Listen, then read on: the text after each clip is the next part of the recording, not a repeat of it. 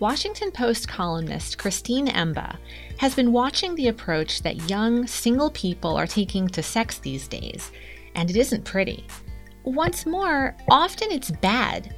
It's bad sex, full of unwanted, unsatisfying encounters, influenced more by porn than pleasure, that women and men are nevertheless consenting to. Why?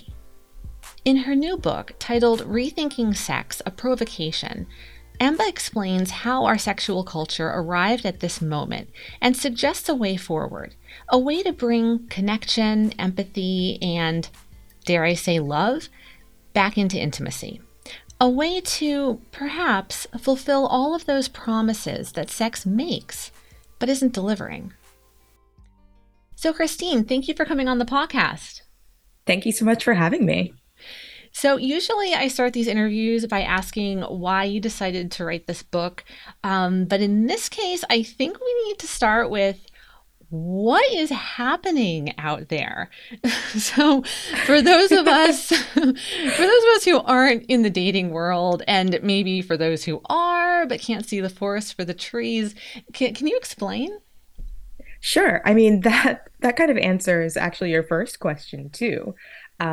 What is happening out there is the question that I sought to answer, both as a journalist and as a young single woman trying to date in the current environment. As a journalist, I've always been interested in questions of culture and society and ethics, how we treat each other, what we owe to each other. And then, of course, I exist as a woman in the world.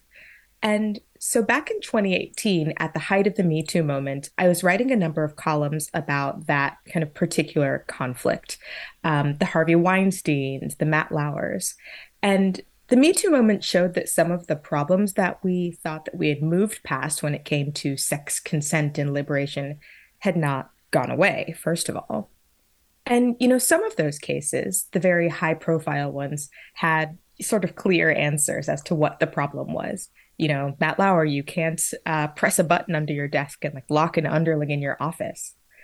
But other ones, the stories that actually went most viral, surfaced tricky issues that weren't so easily resolved and that were causing young people, and women especially, a lot of pain and sadness. So I'm thinking of stories like the New Yorker short story, Cat Person, which I think was one of their most read, or maybe the most read piece of short fiction they've ever published, or the Aziz Ansari debacle, where the comedian invited a woman home from a date and pressured her into sexual activity that she later described as the worst night of her life.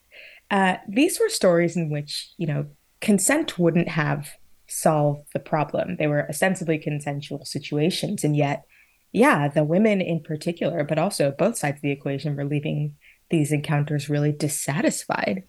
And the fact that so many people seem to relate to these stories, that there is so much outcry and discussion of them online and conversations that I had with friends and strangers, kind of made me think that something was going on.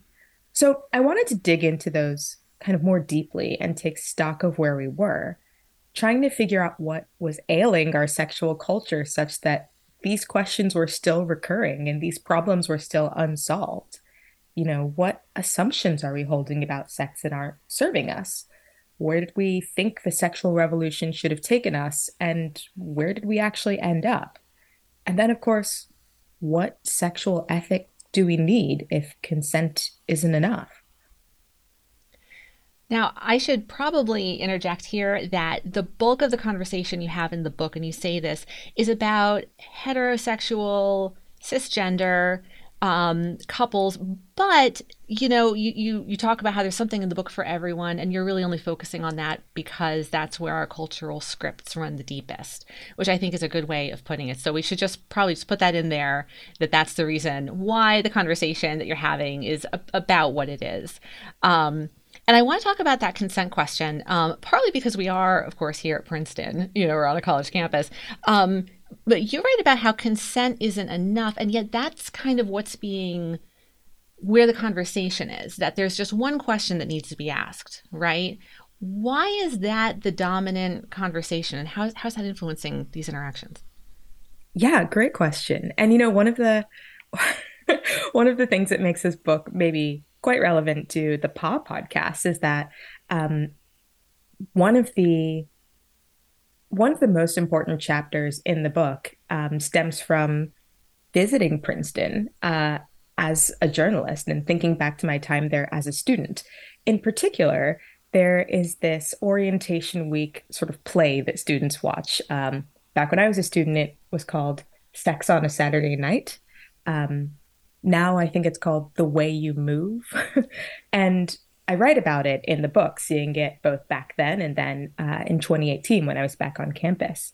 And student actors, act out this story of a Saturday night going to the street. And it culminates in two students getting very drunk and a sexual assault happens. And then sort of the curtain falls and freshmen are told to go back to their res calls and, talk to their advisors about it and what they've learned.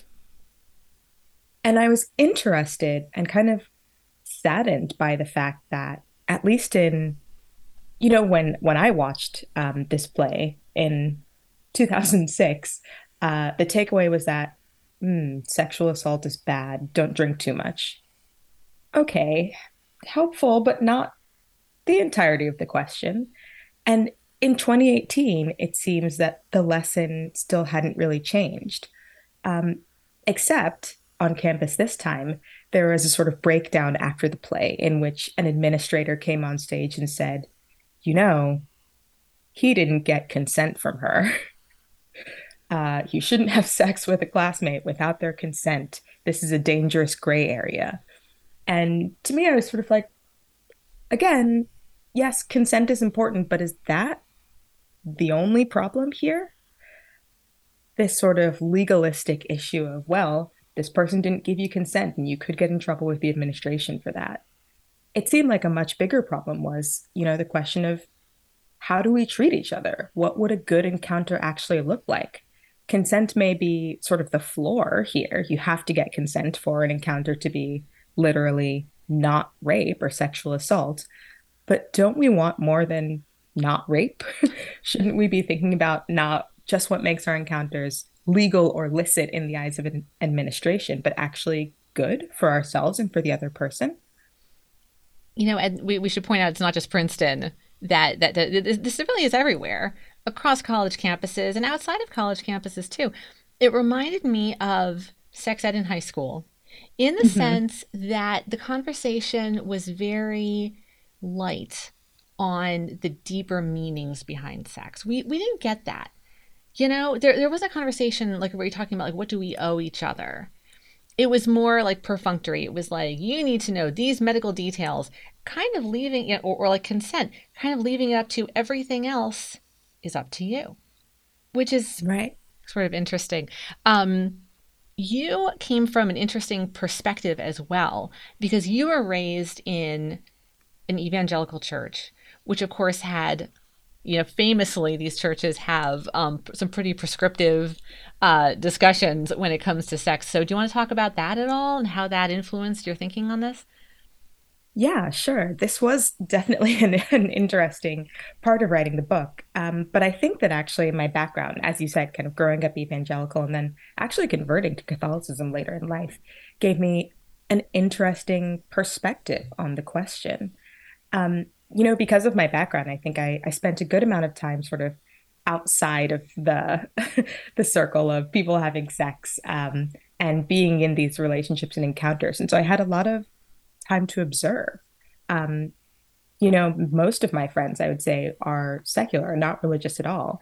And so it was interesting hearing kind of the messaging that they got and were sharing about sex, what it should be and what it should look like. The idea that, having as much sex as possible was liberating, that actually this is sort of what you're supposed to be doing as, a modern young person in the world, that something major was missing from your life if you weren't having these encounters.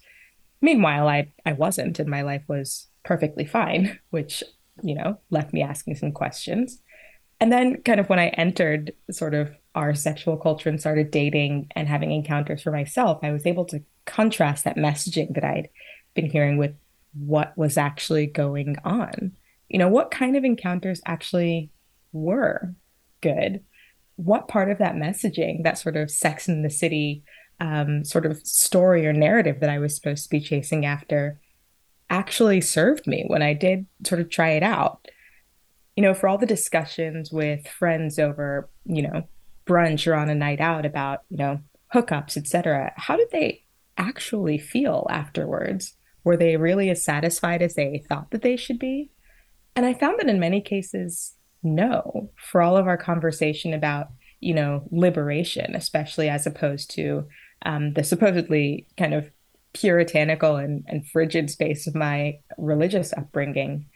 Um, a lot of that liberation seemed to be making people more miserable than one might expect. Well, you mentioned Sex in the City, and I think that sort of cultural touchstone seems to loom pretty large, or where the messaging that we got from it over this whole conversation. So, if you could back up and tell us, so how did we get here? How did this idea that more sex is better and liberating, how did that happen?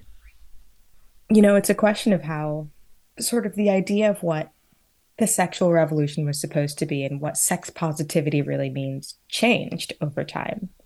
Um, so in the book, I talk about sort of the original feminist movement and sort of the original discussion of sex positivity, which, at its very basis was meant to say that women were equal to men and as fully human as men are and should be able to explore their sexuality and be excited by it in the same way that men could, and that it would be, in fact, positive for both sexes to be able to pursue that equally. But over time, that sort of shifted. That kind of feminism was co-opted by sort of an almost performative kind of capitalist idea of what sex and liberation should look like. So you went from the we're all exploring, we want to be kinder, more gentle people, in the words of one early feminist, to the sort of Sex in the City ideal that said that actually to prove that you're a woman, you should be out there having sex in the way that men do, and usually kind of the worst kind of cisgender heterosexual man. You shouldn't care, actually. To have feelings is to be tied down, and that was a bad thing. You can sort of tot up your encounters as though they're, shoes or anecdotes to trade over brunch, something that you don't really care about. And that's what sex positivity looks like. And I interviewed a lot of young women and men for this book, and I was shocked by how many times Sex in the City in particular came up in conversation.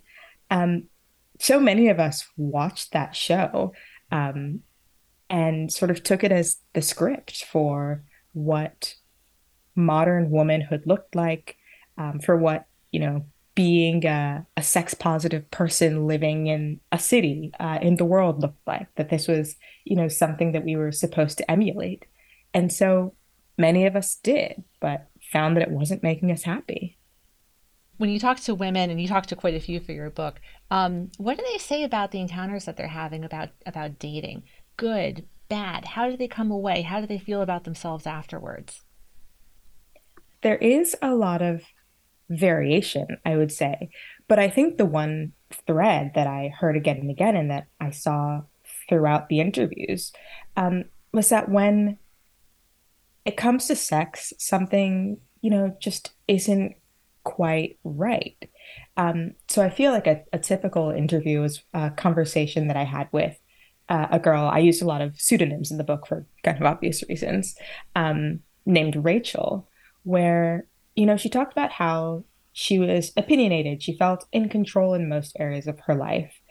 But when it came to sex, she wouldn't say that she had been pushed into anything necessarily, or even that she had been, sexually assaulted in a criminal way. But she was still able to reel off just a list of unhappy encounters with would-be romantic partners, where sex was consented to out of a misguided sense of politeness, or, extreme acts were suddenly, requested and occasionally allowed, and degrading insults were sort of a regular part of encounters. And she didn't like how she felt afterwards and couldn't quite put a finger on what exactly was going on. And I would also ask, what do you want from sex, actually? What do you want from romantic encounters? What are you looking for? And so many people would say that they were looking for, an ideal sexual encounter would involve care, involve sort of intimacy. And yet, for some reason, that wasn't something that they could find, and they didn't know why. And in some cases, they also felt that it was sort of uncool to even ask for that, to say that they wanted something more. And so, this disconnect between what people actually wanted and what really felt good to them, both physically and emotionally, and what they were sort of settling for and allowing, the delta seemed huge. So you have some ideas for how to maybe fix this or reorient our thinking in a way that would be better. You want to tell us about some of those ideas? Yeah, definitely. I mean, one of the things about this book was, well, I suppose I should say one of the inspirations for kind of writing this as a book was that the Me Too moment and, these conversations that we continued to have afterwards showed that people were aware that something was off in our sexual culture. We were kind of able to note that something felt bad, that our encounters weren't good. Everybody was sort of in agreement on that. But you can only get so far saying, like, yeah, things are bad. It's bad out there. You have to figure out where to go next.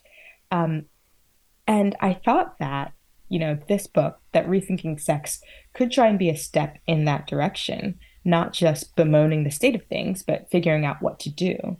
And so, the first step, I think, is just simply honesty, being more open and honest about what we really do want, what sex really means to us, and the different vulnerabilities that different kinds of people, different genders, different sexualities can have when it comes to these encounters, and being able to be open about that and thus treat people better knowing that.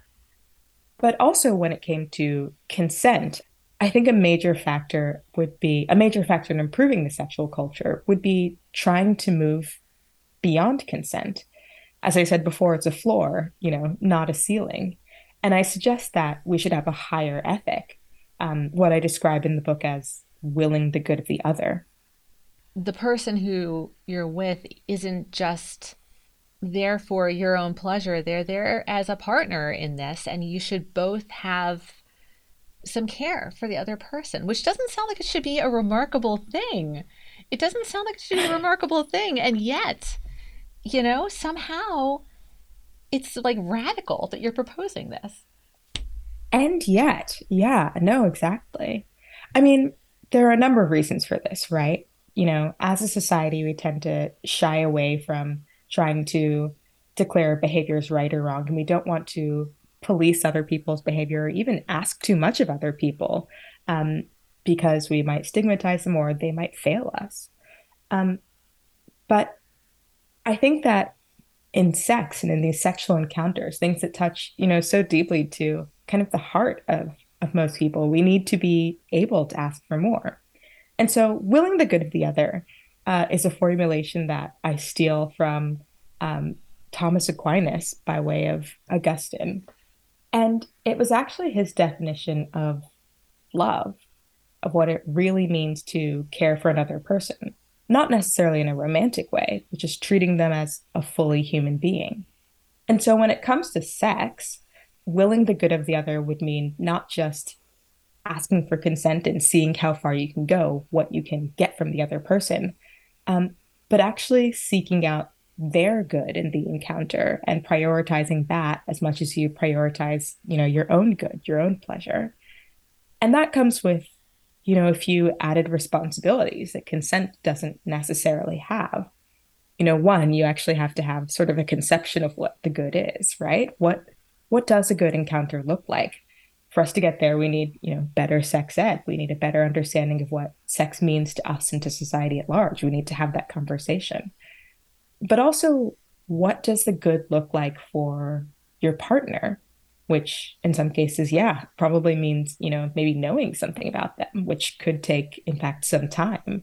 So there might be fewer hookups and, more time spent trying to figure out the other person's good.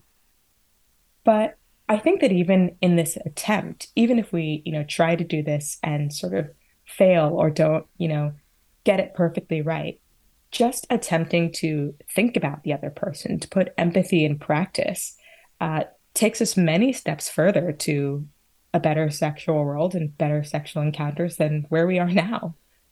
I like the idea too of being more honest because it does seem like these women in particular, but probably again also the men, want something. They want a relationship or they want love or they want care or they want this to go somewhere, but they're not admitting it. And if you don't say it, if you don't believe it and you don't tell other people that, it's not going to happen. In the book, I talk about what I call the tyranny of chill. Um, and it's this idea that the best way to sort of approach anything romantic or relationships with another person is to be chill, to not ask for too much, to sort of play this game of sort of who cares the least. Um, and this isn't, just a problem that affects women. I think this isn't something that just women are acting out. In many cases, men have just as much pressure to sort of perform a certain kind of masculinity that involves not caring. This is also something that you see in, queer relationships too. So it's not just women. Um, but this performance of chill basically pushes people to hide what they want, to their own detriment. And it's unfortunate because sometimes you see this happening kind of on both sides. In an interview that I did that didn't make it into a book, I talked to a college couple, or rather a college guy who was, telling me about this sort of relationship situationship that he had had, where, he met a classmate. Um, he really liked her and wanted something serious or more serious from her, but didn't want to freak her out. So they hooked up and it was kind of weird. And they sort of didn't talk again and their friendship floundered. And he found out later that actually this woman had wanted something more from their relationship, but also didn't say it. And then they had this encounter, and both of them had wanted the same thing, but there was this fear of actually being honest about their emotions, about what hooking up and having sex would mean for them. And sort of it destroyed the relationship on both sides when something actually beautiful could have happened. And you see in situations like that, that it's not just one person being harmed, and it's often not intentional. Um, and I think we want to make that just less common. That's so sad that we're supposed to be so free and yet that sounds like they're so restricted. Right, exactly. There's this idea, of course, that our sort of sexual culture is more free than ever before. If in the past there was pressure to not have sex, to not talk about it, to sort of stay chaste, I would say, it sometimes felt, and a lot of young people told me this, that in this moment there's pressure to do more, to always appear to be up for it, to not get your feelings hurt, to be sort of down for anything and everything.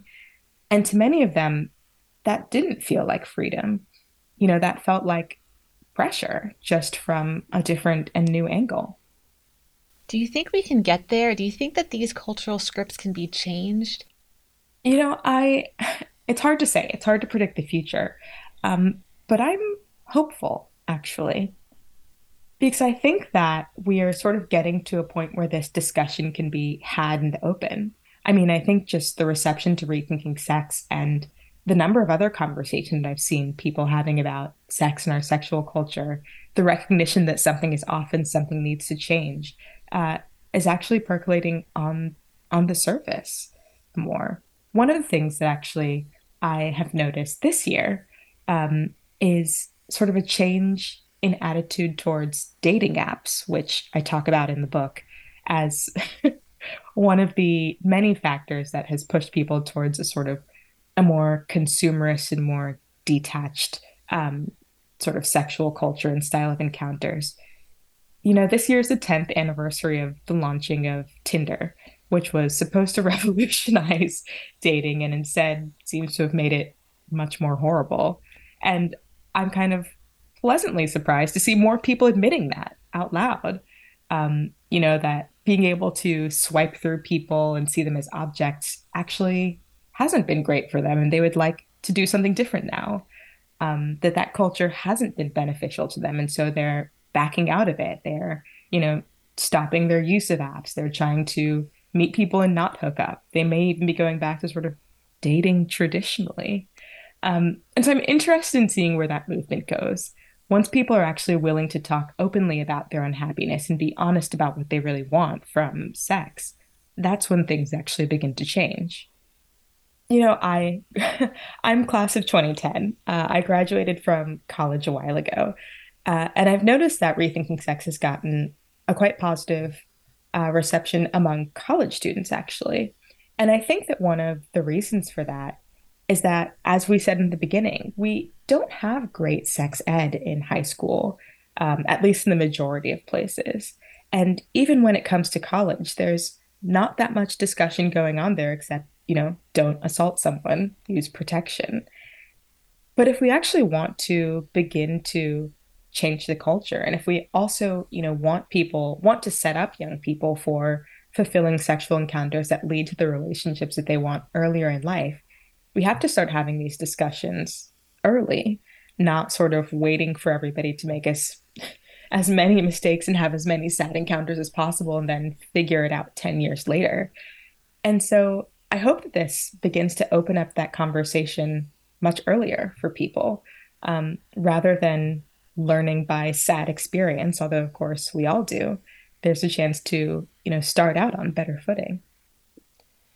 That sounds like a great idea. That's a really good note to end on as well. So, Christine, thank you so much for coming on the podcast. This has been so interesting. Of course. Thank you so much for having me.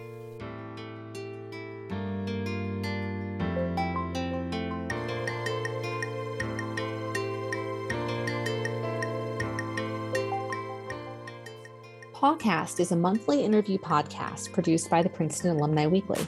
If you enjoyed this episode, please subscribe. You can find us on Apple Podcasts, Google Podcasts, Spotify, and SoundCloud. You can read transcripts of every episode on our website, paw.princeton.edu. Music for this podcast is licensed from Universal Production Music.